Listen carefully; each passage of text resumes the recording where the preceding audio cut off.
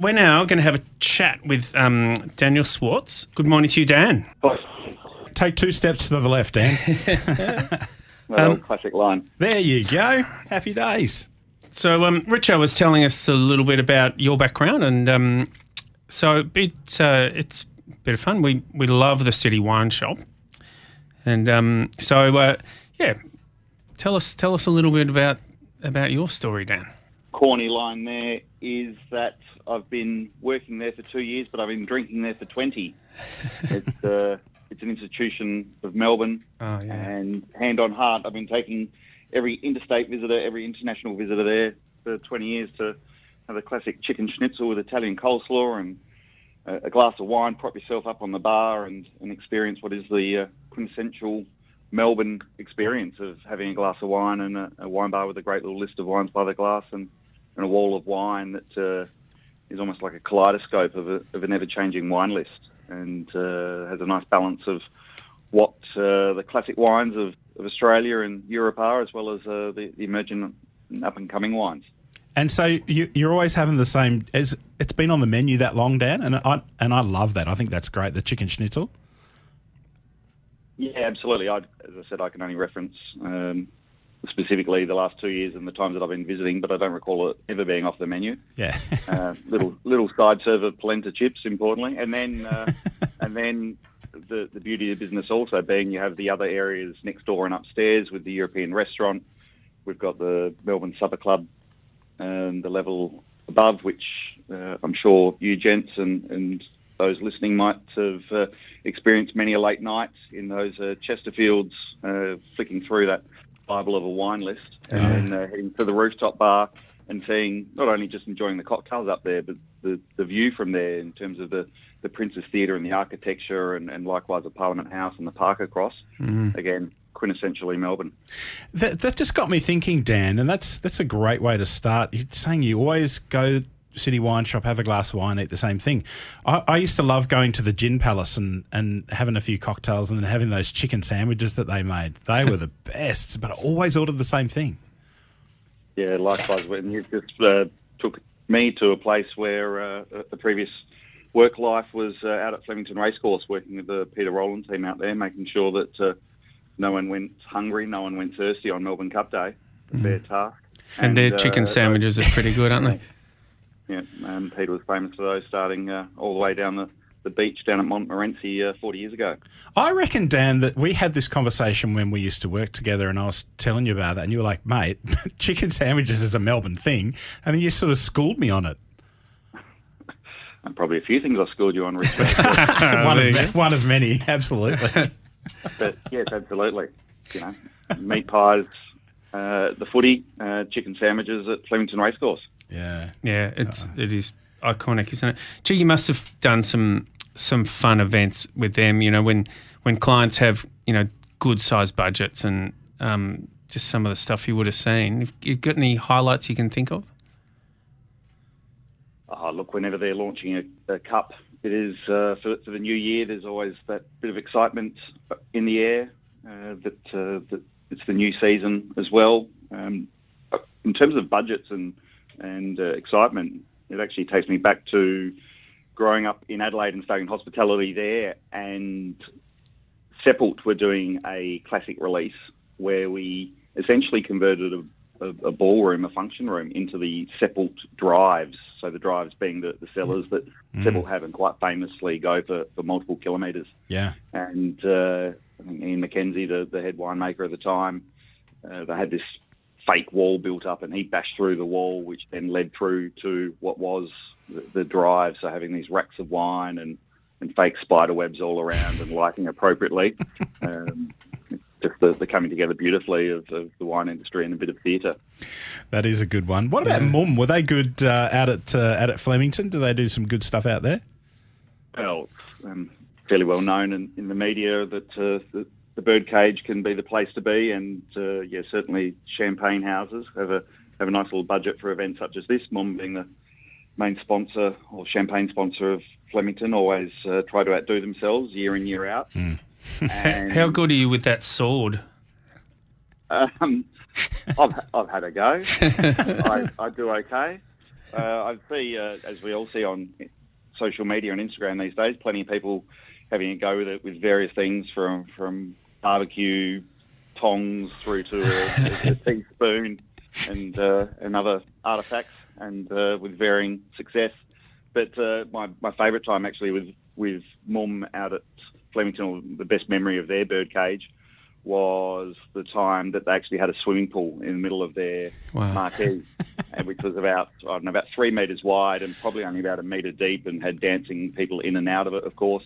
And then at the very last day, the chef de cave from Mum, Didier, did a bomb into the pool in his suit. And I was a bit worried that he wasn't going to come up because he was a healthy bomb into this metre deep pool. He came up arms full in the air and kept dancing with the music. I bet there was a giant roar from the crowd. Didier was an absolute nutbag. He was great fun to work with. 3-pack a day, man. And, he's like, I can't quit smoking because it'll affect the way that I make champagne. I'm like, whatever gets you to bed at night, my friend. But he works for LVMH now, Dan, I believe. Okay. He might be more across it than me, but yes, I'm aware he's no longer with Mum. He's making the Moet now, yeah. 3-pack a day smokers are certainly synonymous through the wine industry as well, historically. Yes. Without stopping some people in, but certainly Peter Lehman, I recall stewarding some show judging he was doing, and he'd often go for a cigarette break in between brackets, and likewise Max Schubert and many others. Mm-hmm. Dan, Ross Wilson was telling me this story when he used to run South Corp, that they were sitting in his office drinking Bin 60A, the 1962, just smashing meat pies and smoking darts. And then they were like, we should probably drink less of this because there's not much left. I've run out of darts too, so go into town and buy some darts and more pies and go back, and we'll just crack the 71 Grange. Those were the days. Indeed. Fortunately, they did stop drinking that 60A because they've left a few bottles still for us to enjoy in this era. Have you tasted it? I have been fortunate enough to have had that wine 3 times, so let's say there's probably a 4th that I don't recall.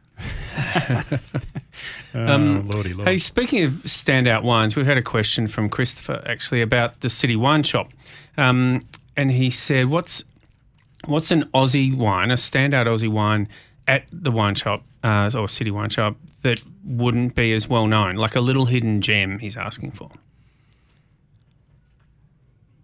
Well, I guess there's some new emerging producers that are coming through, and perhaps not so new to some people, but some of the names such as Josh Cooper or the wines from Schmalzer and Brown in various forms, whether it's their Chardonnay or we've actually had a chilled red on by the glass recently from them, and some wines to probably seek out. Again, a name that's not too new to some, but Timo Mayer's wines are a really interesting expression of the wines he's doing out of the Yarra. So there's some things that fortunately we get access to, and make sure we have part of our promotion of local talent. Do you seek things out, or do people come to you? I suppose it's a combo of both, but is there a big focus on finding some of these smaller producers and going and getting some of their stuff? Yes, absolutely. And so that's, as we know in the industry, an ability to go out to these trade events and these wine expo style things that we get to go to and try new producers and see what their wares are like, listen to their stories, importantly how they're making the wine. Some might have a bit of background having made wine elsewhere, some are having a crack at it for the first time, and invariably there's something good at the end, and importantly a nice story to go with it. But as always, it's what happens in the vineyard starts in the vineyard, and the care and the quality of what's accessible to them. More often than not, when it is a small producer, they're leasing a vineyard or buying in some fruit, and the quality of that's going to be paramount to the end result. But also relative to Christopher's question, me talking about over the last 20 years going there regularly and taking interstate visitors and international visitors, the wine I always seek out and try and showcase to people is something like Clonakilla Hilltops Shiraz, which is their entry-level wine, but just a great example of Shiraz in the different light to what we might be used to be seeing out of the richer Barossa styles, or even here from Victoria, just having the lovely cool climate aspect, the white pepper spice and nice balanced fruit. As Jancis, I think, once said about the Shiraz Viognier, the top wine from Clonakilla, this is the future direction of Australian Shiraz. Yeah, they are. Well, you know, obviously, you know, I'm a boy from Canberra, so we love those wines, and it's always one of the, if you want to impress European people, give them a bottle of Clonakilla Shiraz Viognier and follow it up maybe with a Cullen Diana Madeline or a Mount Mary Quintet, and you job done, basically. Dan, just in, you know, a little bit further to Christopher's question, you know, some of the things that are trending in wine now, things like more natty things, pet nats and orange wines and that sort of stuff. Does City Wine Store, do you resist that there because it's quite traditional, or do you embrace it? How do you feel about it? We embrace it. There's an aspect where we're traditional, but I guess the tradition is also that we are a place where people will come to seek wine in its various guises. And so certainly we've embraced that as part of, importantly, the balance of what we offer. And so certainly having a pet nat available by the glass, I mentioned before, having a chilled red or various other wines. We've got a great little wine by the glass at the moment from Archeon in the Yarra Valley called Smokestack Lightning Pinot Gris. This is a Pinot Gris that you can't see through the glass. It's probably the colour of pink grapefruit juice, and has wonderful flavours and still has appropriate balance, structure, and yes, there might be a hint of funkiness, shall we call it, that is a wine that I feel anyone could enjoy. That's a wine that goes into what I call DBC category, which is dirty but clean. And yeah, so when people say to me, "Oh, I'm looking for something skinsy or whatever," and my first question is, "How filthy do you want to get? You know, do you want that sort of almost like an intro to, which would be something for me like Airliebank Skinsy Gris or the white that Punt Road do, right through to the you know, some of Paul Scorpo's wines, you know, which are just super filthy, but fabulously filthy. I like that little DBC. I think that works well for me. So, DBC aisle at your Dan Murphy store soon? Well, you know, the thing is, Dan, when I started at Uncle Dan's, we didn't have any pet nats and we didn't have any orange wines.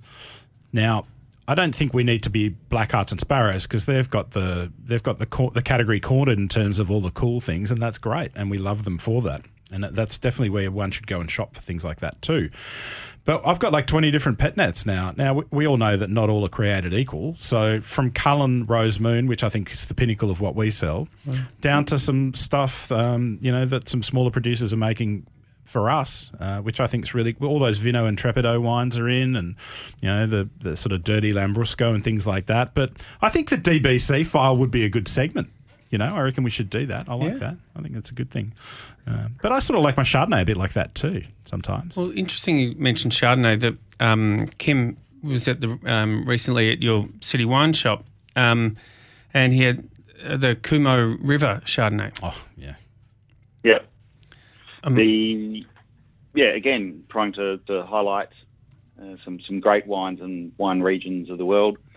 Those wines from Auckland, made by Michael and his family, have really been the pinnacle of New Zealand Chardonnay, and at all three price points, from their entry-level village wine, which you can still get in the mid-$20, I think, right through to their Matés, is it's arguably some of the best Chardonnay you can get anywhere. Yeah, that 21 Estate Kumu River, that's an absolute corker. That is an unbelievable $50. Just forget about it. Unreal wine. But growing up in Adelaide, it is a bit of a wine-centric sort of a place, isn't it, Dan? Is that really, you know, have you had to were you changing your palate as you moved over to Victoria, or do you feel it's evolved? You still go back to some of those old school styles you used to drink? And what do you think the future of those styles are in Australia? A bit of a three-pronged question. One, certainly the ability to grow up in South Australia around all those wine regions that are so close to the city, and the ability to visit them, and those regular festivals were a great upbringing. into the wine industry. I then did a couple of years in Sydney working at Kemany's, which is an iconic bottle shop up there. Bondi. And also, indeed. And then also worked in a fine dining restaurant called Level 41, which was arguably one of the top 3 or top 5 restaurants at the time, and got exposed to amazing wines. And interestingly, the association that Sydney diners have, understandably, with Hunter Valley wines, but also Margaret River, for one reason or another, was a great exposure then for Margaret River. And so working at Kemany's for a couple of years, working at Level 41 for a few years, I moved down to Melbourne thinking, I know all about wine, and then very quickly realised how much I didn't know about the Australian wine industry 20 years ago, or all the various regions and the wines that we have here. So very quickly you fall in love with or learn more with cool climate wines, obviously Chardonnay and Pinot Noir and the various other varieties that we have here. So moving on to part 2 of your question, the future of wines that are coming out of all of these areas. I guess first and foremost, we're all experiencing that wines are being made to be more approachable in their youth. And I think that's us as consumers commanding that.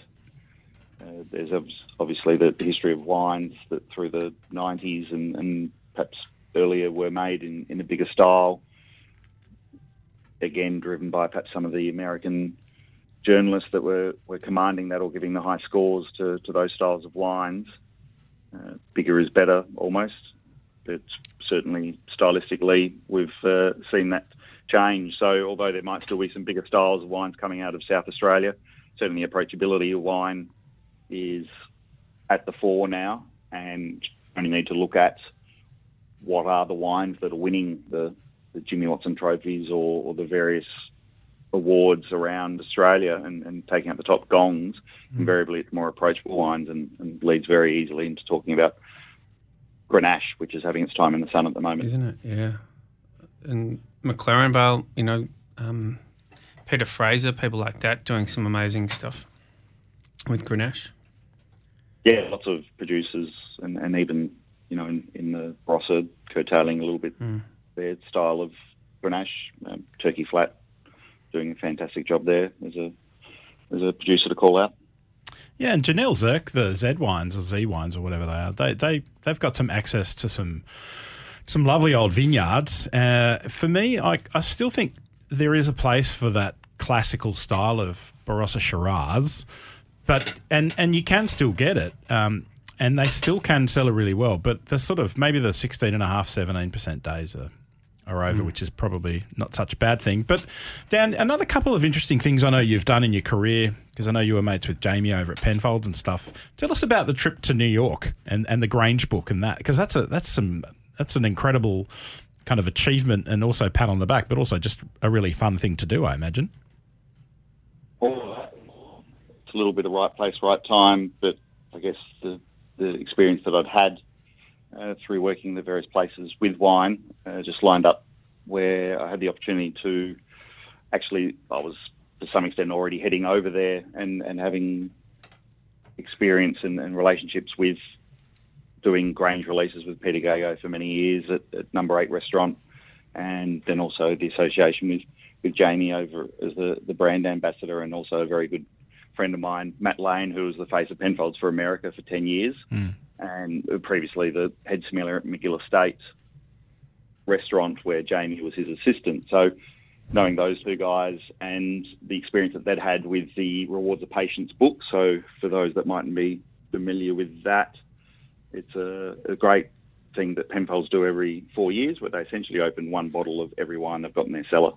And historically got all the Australian journalists to come and assess the wines. As we got a bigger global footprint, we started inviting international journalists, and then Penfolds took that to the world in 2012. So where it was all previously done in one place, they actually went to China to do all the back vintage tasting with their journalists with 407 and 707.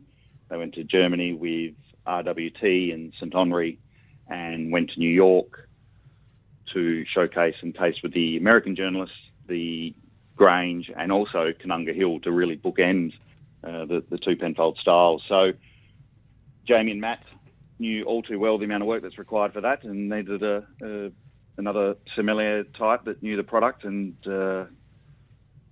someone who could absolutely help in terms of tasting the wines and having a reference point and the like. So I was very fortunate to go there to essentially open and taste a full set of Grange and then serve it to the American media from 1951 through to, at that time, 2010, that still was embargoed in terms of hadn't been released yet. Yeah. Oh, that's unreal. That's just... Yeah, pretty amazing stuff. And because I've got the classic vintages in my head, but I've never tasted earlier than 71. So it's kind of one of those things where, it's a bit of a once in a lifetimer, I suppose. Yeah, I can still visually or the memory of tasting the 62 and 64 that still tasted like blueberries. Wow. Right, 64 as well. Yeah. So that just goes to show that the ability of these wines to age. And one thing I'd always recall, you've referenced 71 Grange, that being the pinnacle of Granges historically, that Peter Gago always said for bottles of 71 Grange, bottles that haven't moved over time are the ones that are always tasting the best. Whereas some that might have changed hands, gone through various cellars, gone through the auction system, unfortunately aren't showcasing as well. And quite well known for its volatile acidity, that wine. I've probably had 5 or 6 different bottles of that, and I've had 3 absolute perlers and 3 that were okay.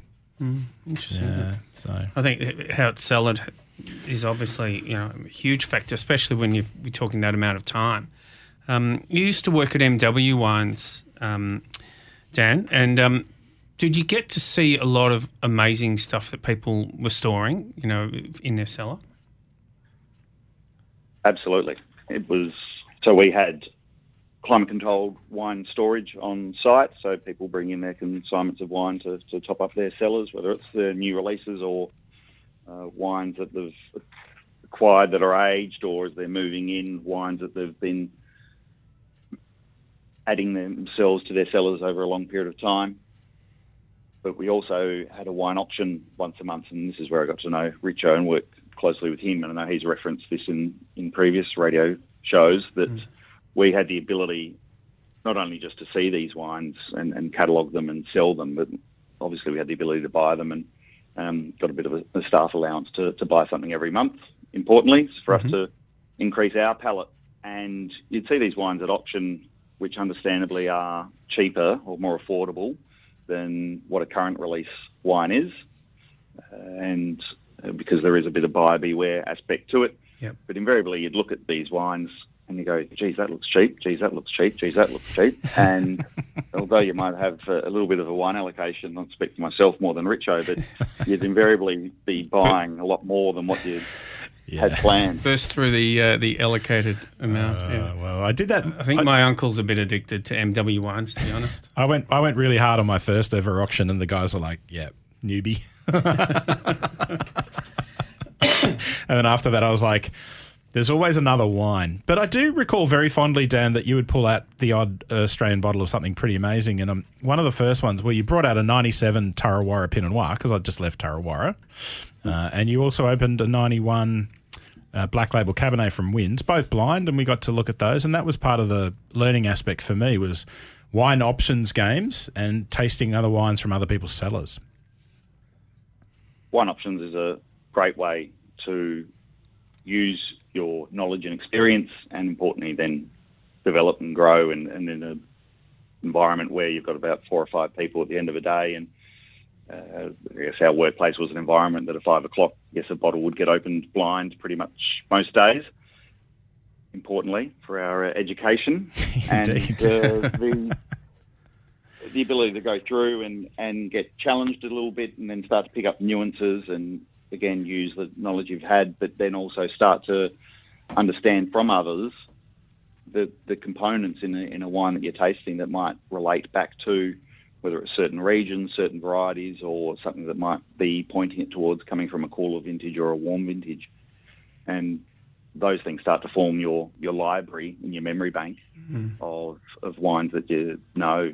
I think a classic thing that was said to me early on is that you've only ever tasted 100 wines in your life, or even less, then that's the only reference points you've got. You expand that tenfold, then although you increase your library and knowledge, it certainly increases the variability of where you might go with a particular wine that's in front of you. And it's all part of the fun. So let's take our listeners into, without going too hardcore, but I've got a bottle of wine open. It's in a brown paper bag. I pour some wines out for you guys. You have a smell and have a bit of a taste. And then I say, what's my first question that I'm going to give them an option for? Well, I can take you through almost the run sheet. But yeah, let's do it. We always start with whether the wine's from Old World or New World. So being either predominantly from Europe or from the Southern Hemisphere, i.e. Australia, New Zealand, America, South Africa. So you're trying to see whether the wine is possibly showing some more savoury characters or a little more fruit forward. A little harder to define it that way these days in terms of some of the winemaking styles, but that's the basics of it. So once you've established whether it's from Europe or from here, then you drill down whether it's the country of Europe or whatever state it might be from Australia. Pretty early on, you chuck in a variety option as well. So, and let's say this brown paper bag wine, Rich, is a red. So, is this wine from Cabernet family, Shiraz family, Pinot family is a broad term there. And when I'm saying family, so Shiraz family incorporating Grenache and Mourvedre and those Southern Rhone varieties, Cabernet family being those 5 Bordeaux varieties, and so drilling down as to whether this wine, and let's say it's a Cabernet wine that we've established from South Australia, so is this wine purely 100% Cabernet Sauvignon, or is it a blended wine? Trying to look at other aspects as to how the mid-palate might be tasting in terms of fruit weight. Is there possibly some Merlot to fill that classic hole that is known for Cabernet to be having? And once you've established that it is 100% Cabernet from South Australia, you can work through the various regions there. And then, importantly, once you've established that this is a Coonawarra wine from the vintages that might be put up then, and let's say 88, 91 or 96, Ooh. Then having a little bit of a knowledge of whether some of those vintages are known as good quality vintages or lesser quality vintages. And I guess comparing a 91 to a 96, so you'd think a 96 would still have a somewhat more fruit weight, or a little bit more primary character, where a 91 might be more tertiary and a little softer. And because this wine is a little bit softer and has some good structure, we're going to back ourselves that it is the 91, not the 1988. Yep. And lo and behold, you come to a little assessment. But importantly, having a bit of fun, perhaps challenging one another a little bit. Why have you called this wine to be from this area or this variety?